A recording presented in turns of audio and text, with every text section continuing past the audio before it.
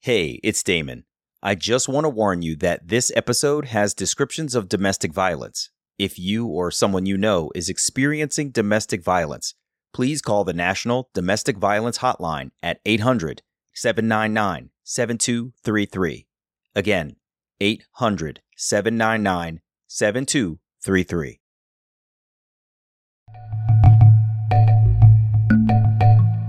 I remember learning that piece of information and thinking, well, why?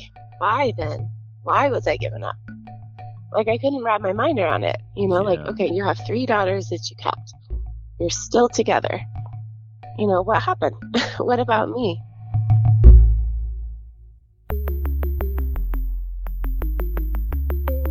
Who am I? Who am I? Who am I? Who am I? Who am I? Who am I? Who am I? This is Who Am I, Really? A podcast about adoptees that have located and connected with their biological family members. I'm Damon Davis, and today you're going to meet Shelby. She lives near Seattle, Washington. Shelby grew up loved in adoption, but also in a home broken apart by domestic abuse. When the existence of her sisters was revealed, she felt an urge to find her birth family, but she pushed it way down for years. In reunion, Shelby found her nuclear family still together, so she's had to overcome the sorrows of lost time as she and both of her families push forward with love, making the most of the moments they have ahead together. This is Shelby's journey. Shelby grew up outside of Seattle, Washington. Adoption was spoken about openly in her family, she said. Shelby was told that she was chosen, that she was loved, acknowledging that things were a little different in how their family was formed. Adoption always had a positive spin on it, and it was kind of part of Shelby's identity. Shelby grew up with one unrelated adopted brother, 5 years younger than herself. She said their grandparents were a huge part of their lives, which meant there were a lot of aunties and uncles around too. Shelby told me that growing up, she could tell there were physical differences between herself and her family members. So my grandmother's family is of Jewish descent. So the women in my family are very short, petite, dark, curly hair. And I am tall. I'm like 5'9", and I have green eyes and lighter hair. So when I think about like the physical differences, it was like, wait, right? Okay, I'm so tall and you guys are very, very short, very petite. That's pretty funny. Yeah, it's interesting how those differences present themselves. Was it kind of a constant reminder to you that you were adopted? Yeah, I mean, a little bit, for sure. I definitely wondered, like, what would I look like if my mom and dad actually had me? Like, I wondered what I would look like if I was actually their biological daughter. And I, at the same time, wondered, like, what do my biological parents look like? Like, where am I coming from? Yeah, it's a very natural thing, right? Because you can look in the mirror and see differences. And Yes. Did you have personality differences with your family too? I did, yeah. And I don't know that I would have been able to articulate that like growing up, but now in hindsight, I can see that we're just very different. They're very open, maybe a little bit sometimes on like the louder side, extroverted, and I am not that way. I am very kind of more reserved and quiet, and like I'm just very like calm, I guess. And so I just thought that was just who I am. And then, in meeting my biological family, I found that they are exactly like that. Mm-hmm.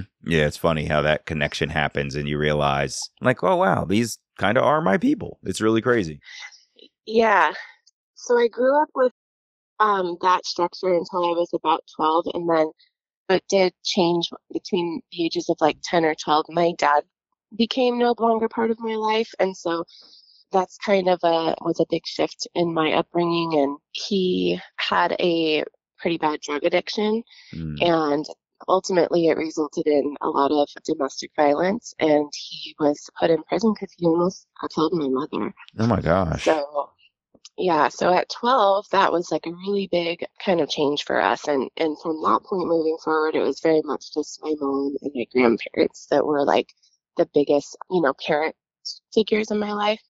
Do you remember that day that this violent act happened? And like, what happened in your house that day?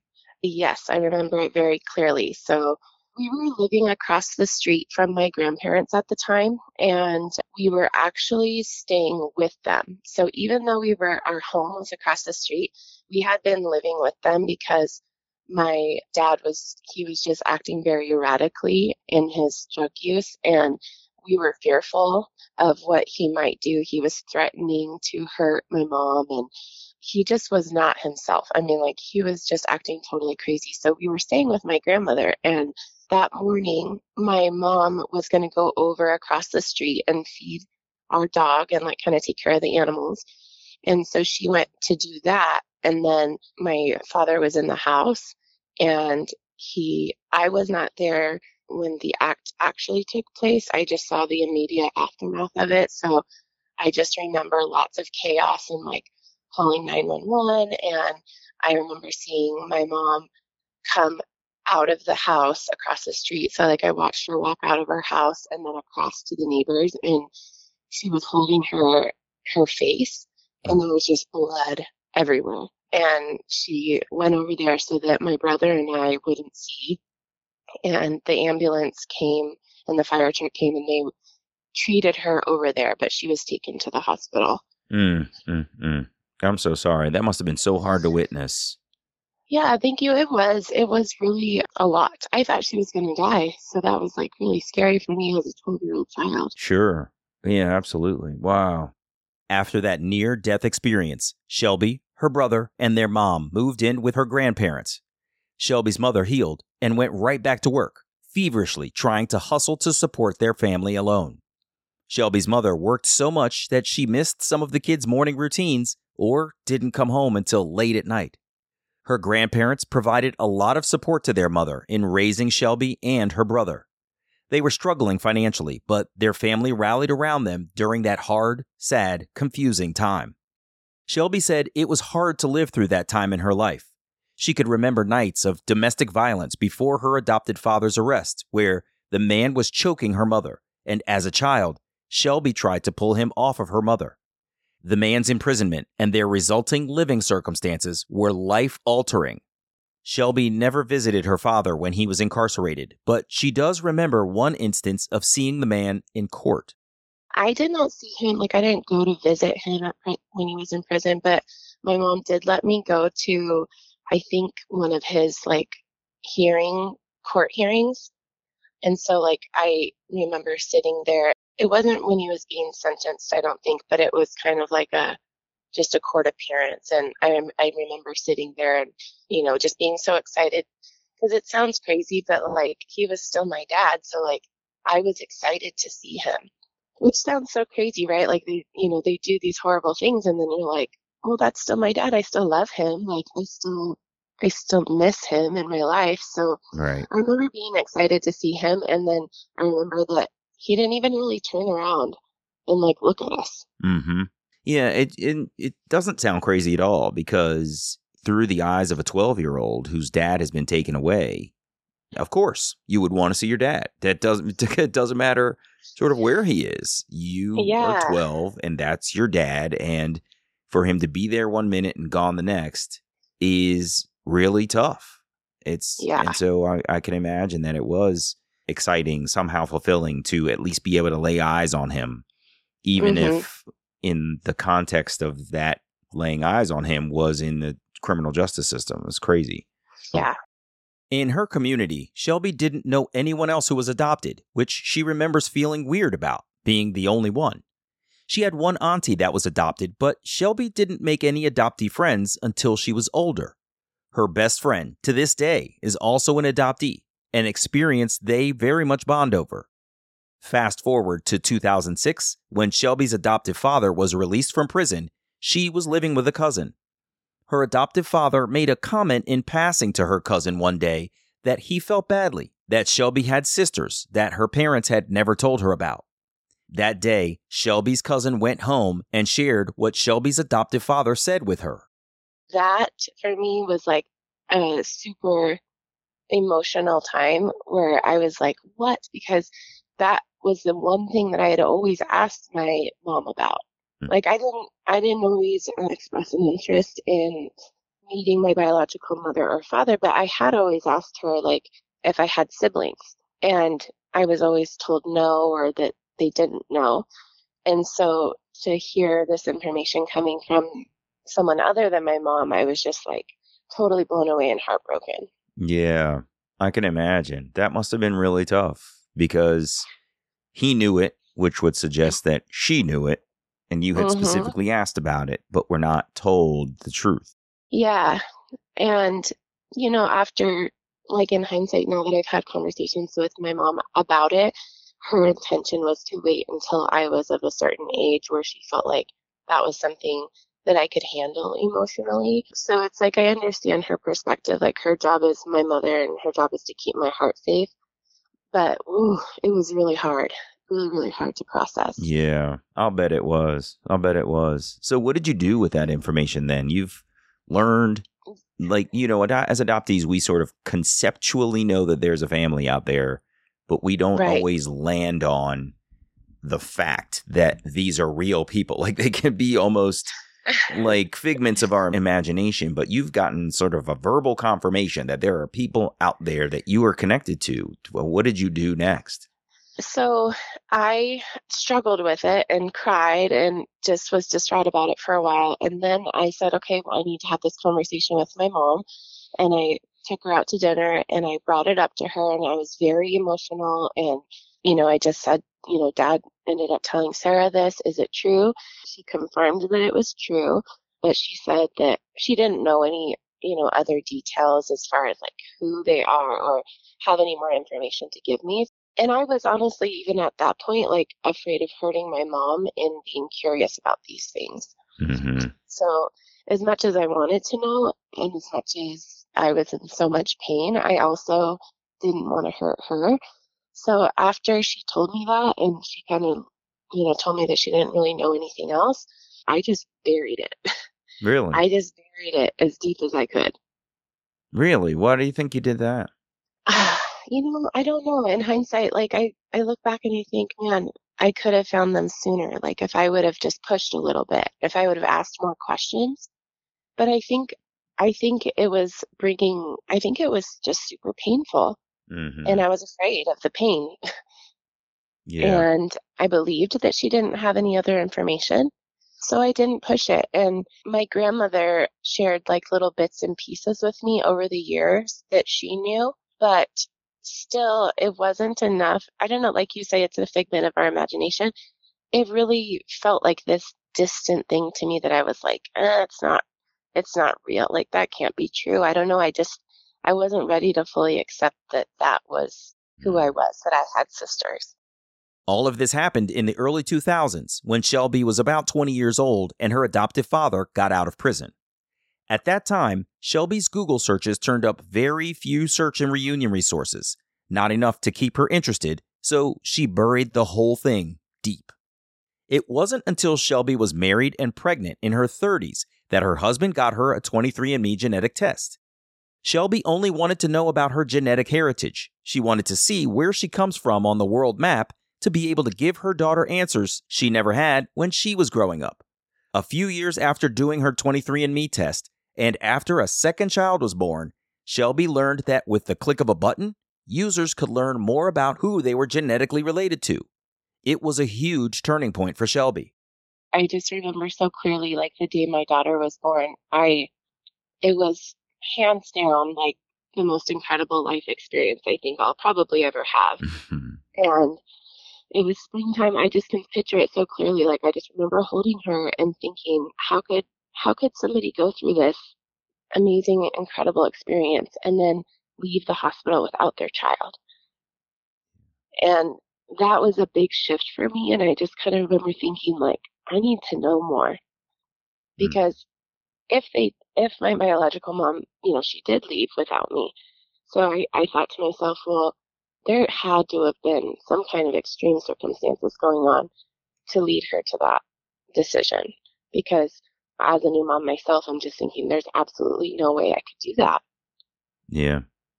Wow. So my daughter was born in 2005, and then I had my son in 2015, and then I had my son in 2017. And so really at that point was when I internally started to like question and become a lot more curious. And then COVID happened and all the extra time to like sit around and think. And so I said, you know what? I was just sitting on my back patio one day and I just decided I need some answers. And so I pushed the button that says connect to DNA relatives, and it connects you to like tons of people. But I did have two close matches, which was somebody going by JT, who it said she was a possible aunt. And then I had an uncle that I connected to. Mm-hmm. So I sent them a brief message just saying, here's my name. I was born April 28th of 1985. Do you happen to know anything about my birth parents? It says you could be an aunt or it says you could be an uncle to me. And so I sent that message and then waited on pins and needles for a response. And I didn't get a response right away. It was several weeks later. And then finally, the person, JT, wrote me back and said, hi, I'd like to help. And she said, have you reached out to anybody who you suspect to be your biological mother? And I was like thinking instantly, like, oh my gosh, she knows something, like, oh my gosh, this is happening. And I was so excited. And I said, no, this is like my first time ever reaching out. I said, I just connected with you and an uncle, and I said his name. And so then I didn't hear anything for a long time. I don't know, maybe a month. And so I kind of thought in my head, maybe like there were some behind the scenes investigations going on in the family. Like, I don't know, was I a secret? Did nobody know about this? Or I just figured they were kind of connecting some dots and trying to figure out how to move forward. Mm-hmm. And then I got a message a month later from one of my sisters. So not either of the two people I originally connected with, but I got a message from my sister, Catherine, and it was a big, long message. And she basically just laid out, hi, yes, we've been waiting for this day. Like, we are your sisters. And she described, everybody who they were, and basically just expressed that they were like excited about this and they were excited to meet me, but that there were so many different people's feelings involved that I think they were just as nervous as I was to kind of go through this process. Wow. So how are you feeling though in receiving this connection to them finally? Like you're finally talking to somebody who is giving you some reciprocal sort of information. You're reaching out before, but they're not reaching back. Now you're reaching out and someone's actually saying something. Yeah. I mean, I was in shock and I was like just in disbelief. It's like, it's so weird to think that like, 15 years earlier, I knew I had sisters, but like this was the moment that made it real for me when I actually connected to someone. And we instantly just had this like connection, even through messaging, where it was like I felt so comfortable talking to her, and it felt very much like I was talking to a best friend. I could just tell like our personalities were so similar even through messaging. So I was excited but overwhelmed. Like I felt like I could have probably cried and thrown up at the same time. It was very overwhelming. That's a wide range of emotions right there. I'm with you. Yeah. Shelby and Catherine messaged back and forth through 23andMe. Then they exchanged email addresses and wrote back and forth some more, then exchanged phone numbers and talked through one another's parallel lives. It was mind-blowing. Like, they grew up in the same area that I did and went to school in the same school district that I went to school in. Wow. So I learned that I had 3 older sisters. I was the youngest of 4. And we were all born, all 4 of us were born between the years of 1980 and 1985. And so they grew up in the same area, like I said, and our grandparents literally lived 5 blocks away from each other. Wow. So like my grandparents, where I spent so much time, and then they also spent a lot of time with their grandparents growing up, were 5 blocks away from each other. Unreal. It was wild. And we just kept kind of like sharing bits and pieces and realizing like how similar our stories were, how similar our upbringings were. Like my mom worked in grocery and my biological mom worked in grocery, and both of our dads worked in drywall. And there was just so much in common that before we had spoken to our moms about it, we thought, oh my gosh, maybe there's something we don't know here. Like maybe they knew each other. We thought there's no chance. We just thought for sure like they had to have been family friends or something. Because how could everything be so similar and there not be some kind of other connection? Really unbelievable. So did you find any additional sort of connections? Tell me a little bit about your reunion. Did you eventually meet your sister, or who did you meet first? Yes. So I definitely initially spoke to my sister Catherine the most. She's the closest to me in age. She was kind of leading the family through this, I would say, and she did it with so much love and grace. And I'll always be thankful to her for that. So she kind of was like the communicator between me and everybody else. And then like slowly over time, I started to build relationships with the others. But because we were all so close and I learned different things about like where everybody worked and that we were all in this, kind of in this same community, there was a little bit of a sense of urgency around like us meeting, because I thought, oh my gosh, now I know what these people look like. Now I know the area they live in. Like I can't just run into them randomly at the grocery store. Yeah, like, right. I need to, we need to make this happen. So it was just 1 month after we had started talking on 23andMe. It was 1 month after that we decided to all meet, and we set it up so that I would meet my mom and dad first. And so that was another piece of the story, is that my biological mom and dad are still married. Wow. Are you serious? Yes. That's crazy. How did that hit you when you found that out? Like a ton of bricks, like a knife to the chest. I mean, I remember learning that piece of information and thinking, well, why? Why then? Why was I given up? Like I couldn't wrap my mind around it. Like, okay, you have 3 daughters that you kept. You're still together. What happened? What about me?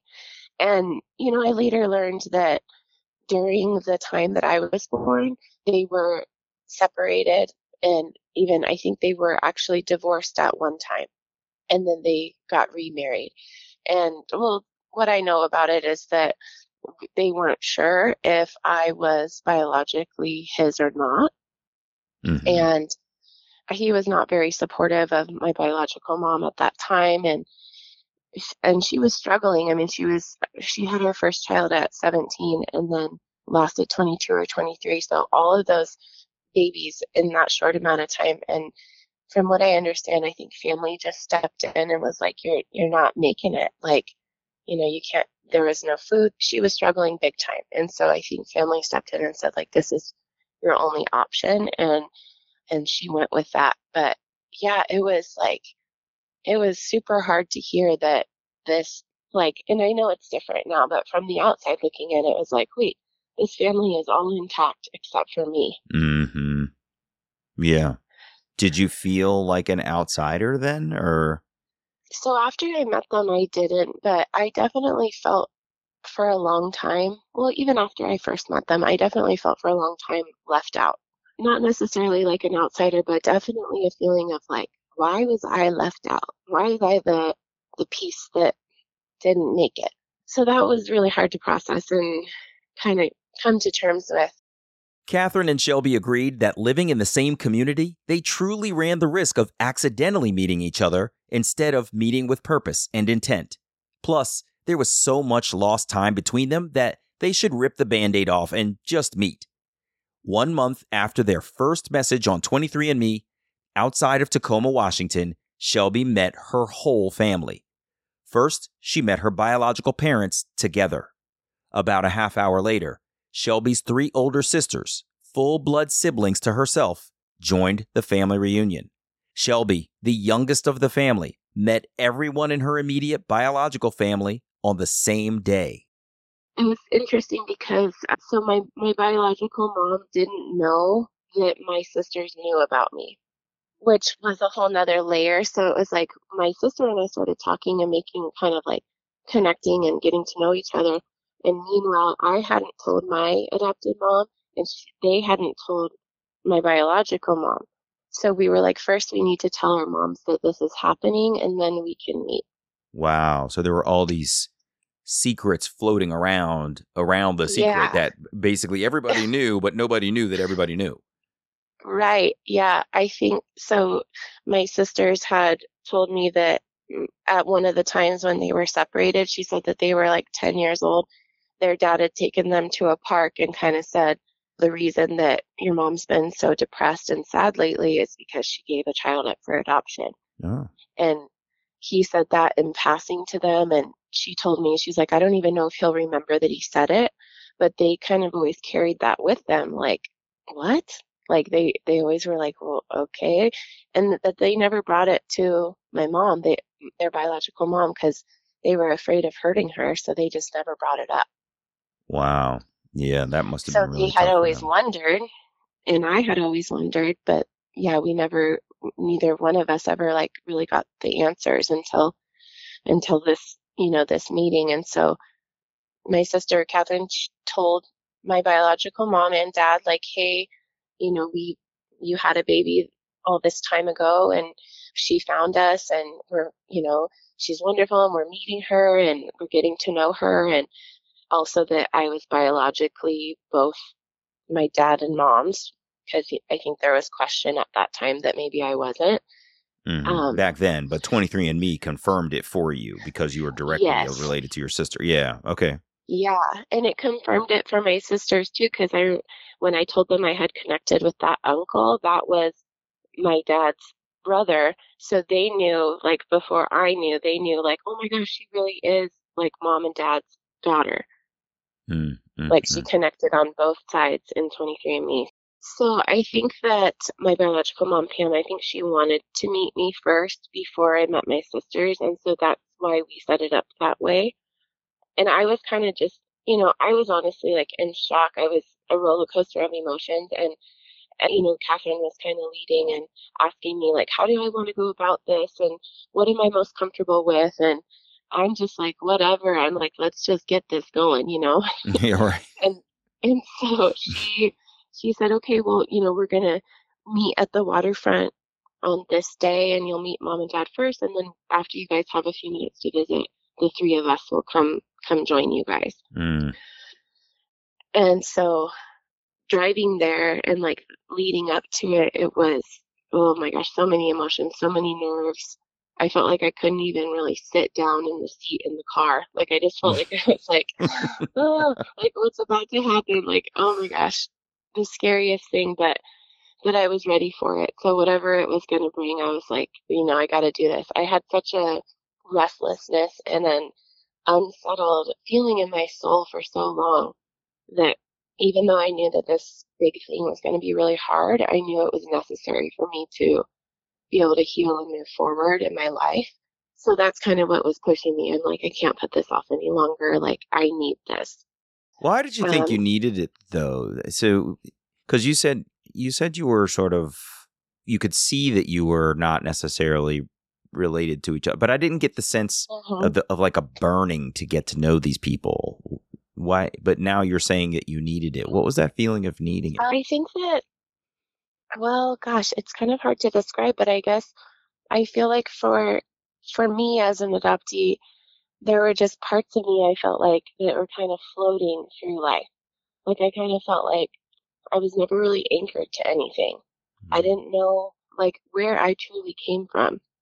I only had guesses at it. And as I went through college and things, and people would ask, like, we would do projects on like, what's your heritage and where do you come from and all these things. And I'm like, I don't know. I don't know any of this information. And so I think there was tons of things over time that let me know that I needed it. But I don't know. I have to kind of just believe that it was like my intuition was telling me that there were more people out there to love me and that this wasn't it and that I needed to find that. I like that. There are more people out there to love me. Yeah, like I just felt so unsettled, and I didn't know for a long time what that feeling was. Like I didn't know if it was relationships in my life. I didn't know if it was, I don't know. I didn't know what it was, but now looking back, I really truly think that it was like something was telling me that this was what I needed. Because once I found it, I did feel that like my feet came to the ground. Like I knew that these are the people that I was connected to. Mm-hmm. So what happens then? You're in the car, you've got nervous energy. Tell me about, sort of getting out of the car. Where did you go to meet them and then how did it go? So we went to a public place on the waterfront in Tacoma. We were going to meet at Ferrelli's, which is like a restaurant. But they have like a farmer's market set up down there. So we were going to meet outside of it and, chit chat and then go grab some lunch. So we parked and I was walking up with my husband and oh my gosh, it's just surreal. Like I just remember seeing them and I remember thinking like, that's them. Like I kind of remember being shocked. Like this may sound awful, but I remember being shocked at like, they look so normal. Like I thought they look so normal. Like all of these fears and all these things I had in my head about what they were or what they might be. I'm like, they look just like normal people, And then in that thought was like a little bit of hurt too, because I'm still wondering to myself, like, why did this even happen? Mm-hmm. And so, I met them. I hugged my mom. She gave me a kiss on the cheek. We both cried. And same with my dad. I gave him a big hug. And we all just kind of nervously stood around and like, didn't really know exactly what to say, but I think it was important for my mom to express that she was sorry and that she had like regret over her decision. And so she kind of expressed some of that as we like walked around the little loop by the waterfront. But I just kept telling her, I was like, don't cry, because I didn't want to cry. So I was trying to like hold back the tears and I was just trying to keep it light and more positive, I guess. Yeah. So then after we had kind of hung out for a little bit, and we took some pictures and then my sisters came and then we all just, hugged each other and cried and went and sat around and had lunch together and just kind of worked our way through it. Yeah, I'm listening to how you're expressing it, and there's so much happening in this moment that it had to be hard to figure out, like, what do you ever say? Your mother, is standing there thinking, oh my God, this is the baby that I haven't seen for so many years.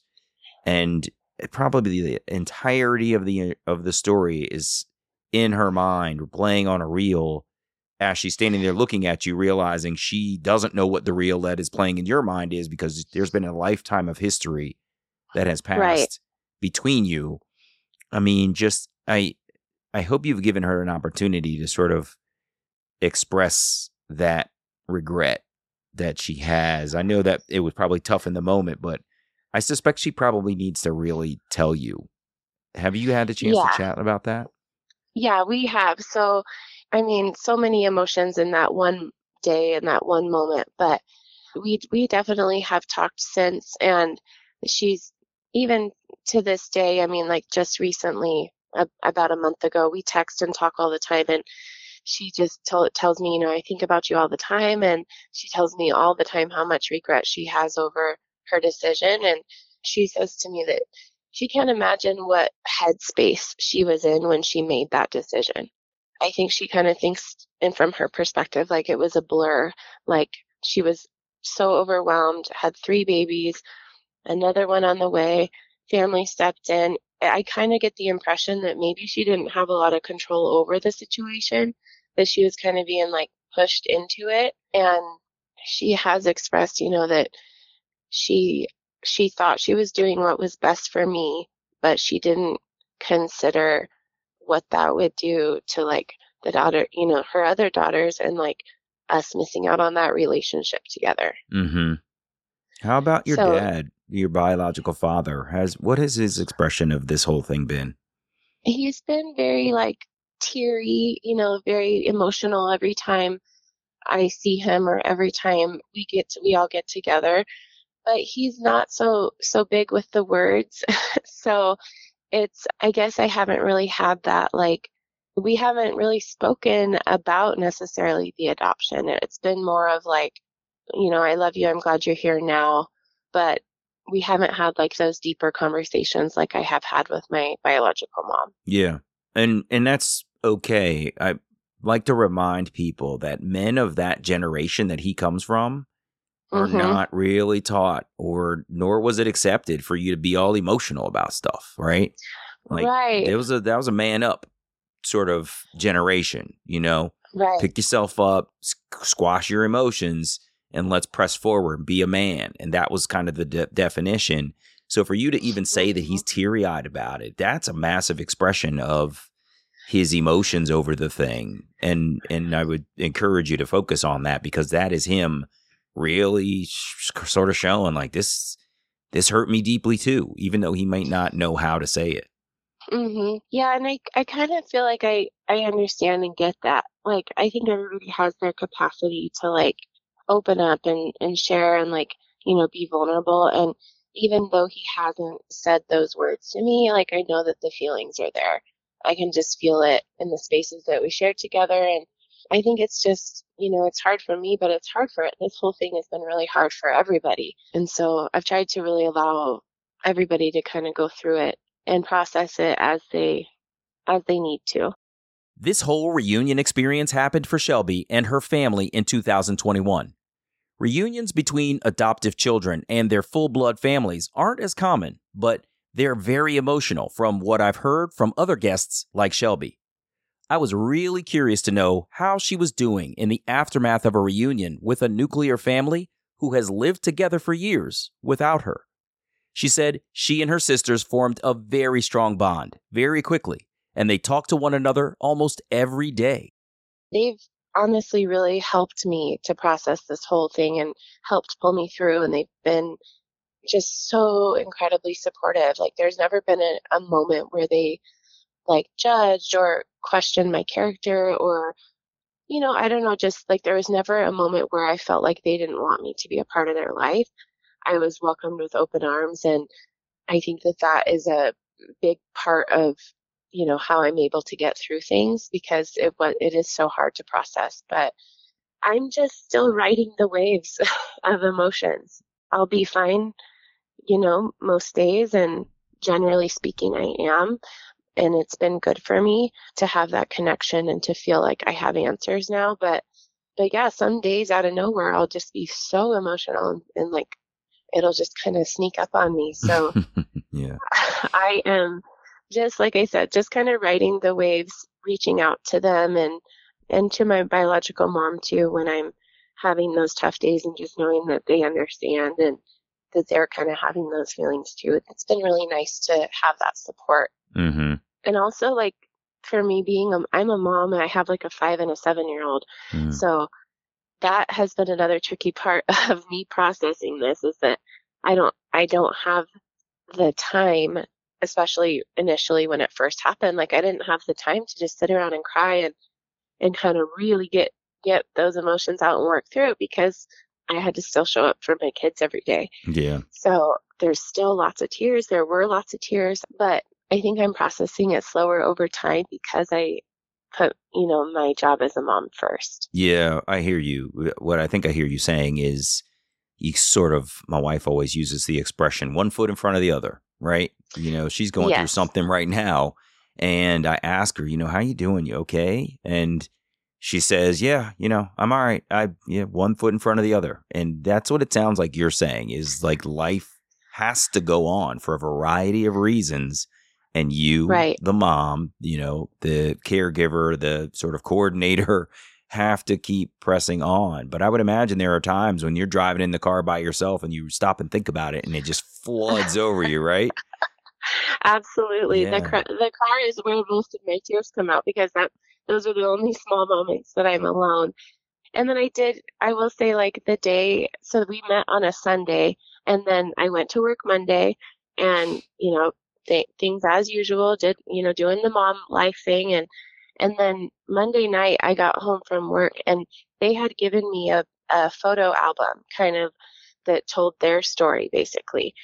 And I hadn't looked in it, and I started to open it and go through the pictures. And that moment was when it really hit me hard, just kind of looking at well, two pieces really hit me hard. I was looking at picture after picture of my three sisters with my mom. Yeah. And I was thinking, like, I'm supposed to be in this picture. Yeah. And then also, there were so many pictures with, like, familiar settings to me. Like, Mexican restaurants I had been to. And different, like, places around that I grew up going to. So it was like, oh my gosh, like, our lives literally, I mean, we always think, like, what would it have been like to see how many times our paths actually crossed? Yeah. Because they had to have. That is so crazy. Yeah, it was so crazy. Yeah, to know that they were traversing your community at the same time you were. I mean, you could have been a photobomb in any one of those, moments. Yeah. Or have just passed before or right after. Unreal. We were also close in age, too, that, like, there would be pictures where, like, they would be wearing things that I had. Like, I had that sweatshirt. I had, and so it was just so wild. And that's when it really hit me. And I ended up taking the next day off of work because, I mean, the tears just would not stop coming. Yeah. And oh my gosh. That was my big, like, I was hyperventilating kind of a crying. And that was when a lot of it came out. And then the rest has just slowly come out over time. I mean, I don't think there's a single time that I've gotten together with my sisters and my mom that we haven't cried. That's just going to be part of this process, I think. Mm-hmm. I think that's right. There's, on the occasion that I get to tell my full story, I still tear up. And I met my biological mother, years and years and years ago. And so, you're only 2 years out from your reunion with a family that in theory you could have stayed in and been a nuclear part of. And to be going through all of this is really tough to reflect on what could have been. But, it sounds like if nothing else, the love you're getting is kind of also helping you to get through. Is that right? Yeah, absolutely. I mean, I could write a book with, like, the amount of positive messages that I've received from my sisters from the beginning, whether it was like an email or a text or a voice message, like, they are just constantly showering me with love and support. And I don't know how I would be getting through this without that. So yeah, it is still really emotional. It's like, I will be fine for a long time. And then last night, as I was preparing to speak with you, I was kind of going back through, like, old messages to remind myself of, like, exactly how this unfolded. And I cried again because I'm just like, oh my gosh, it just brings it all back up again. That's exactly right. It's going to be a long time, Shelby, before you can tell this story, think about the whole situation, and it doesn't bring you to tears. I mean, it's just, it's not like this was an episode in your life. This is the story of your life, right? Yeah, this wasn't a moment in time. This is the culmination of all of the moments that have led up to right now. So yeah, it's going to be emotional for a long time. There's been a couple different phases so far, already, where it's like the excitement, right, of initially meeting and how exciting that is and emotional. But then afterwards, I remember feeling so heartbroken and sad about all the time that we had lost, that I had this feeling of, okay, we're going to make up for lost time. Like, let's schedule this, let's go camping, like, let's do all these things. And, we always say, like, we like to have something on the calendar because we like to have something to look forward to so that we know we're going to see each other soon. Yeah. But then, the dust settles a little bit and you realize, like, we're all moms and we all have our own lives too. And so I feel like this past, 6 months or so, I've really just been kind of processing the idea that we won't ever catch up on that lost time together. Mm-hmm. Like, it's not possible. Yeah. And so how do we just, accept that and make the most of the time that we do have together? Yeah, I was just thinking that same thing, that you're right. It's sad that we feel forced to catch up on lost time. But then when you make this realization that you're living in right now, that the time is gone, you really do land in this place of, well, I guess we're making memories out of the time we have today, Yeah. May I ask you, how has your adoptive mom been in this reunion with your biological family? She's been wonderful. So, I made it out in my head to be this thing where she was going to be heartbroken and upset. And I think honestly that if I had been a lot younger, she may have been. But when I told her, I was in tears, and I just said, I've reached out, and now, I've gotten some information back, and we're going to meet. And I thought she would be distraught about it, but she wasn't. She cried a little bit, but she was mostly just super excited for me to have this piece that I felt like I was missing. That's awesome. Yeah, she's been really, really wonderful. And, even her and Pam have met. My biological mom and my adopted mom have met, and they did like a birthday party for me last year where they were both there. And I mean, they get along really well.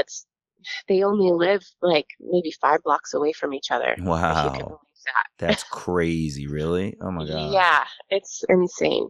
Unreal. Well, I'm really glad that you were able to come here today and share some of this with me. This has been amazing. Thank you for allowing me to do so. And thank you for all the work that you're doing, because I felt so alone in my feelings throughout this process. And to have like a podcast to go listen to where I didn't feel that way, and I knew that other people were also going through the same thing, really has been helpful for me. So thank you for all that you're doing. No, it is absolutely my pleasure. This is if I could do this all the time, I would, for just that reason, right? Because you and I sitting here together, you and I are connecting, and we are both adoptees, and we share this experience. But other people listening to what you have been through is helping them too. I was just telling this story recently to someone else. I was saying, as adoptees, unless you can actually see it when we go out, with a transracial adoption where the parents are of one sort of race or nationality and the child is of a different one, and you can obviously see that perhaps that child is adopted. Otherwise, you wouldn't know that a person is adopted unless they told you. And so it can be incredibly lonely to just look around and go, I have no idea who else feels how I do. And so I'm so glad that people are able to find the podcast and hear stories like yours, where you've had this experience of meeting your biological family and learning that they were still together, and how you're coping, and hopefully the ways that you're coping and the ways that your families are reacting is going to be helpful to someone else to hear this too. So thank you for being here for this. I really appreciate it. Yeah, thank you. My pleasure, Shelby. It has been wonderful to chat with you. I'm so glad that you stepped forward to share, and I do wish you guys all the best in your continued reunion, okay? Okay, thank you so much. I appreciate you. All right, take care. All the best. Bye-bye. Bye.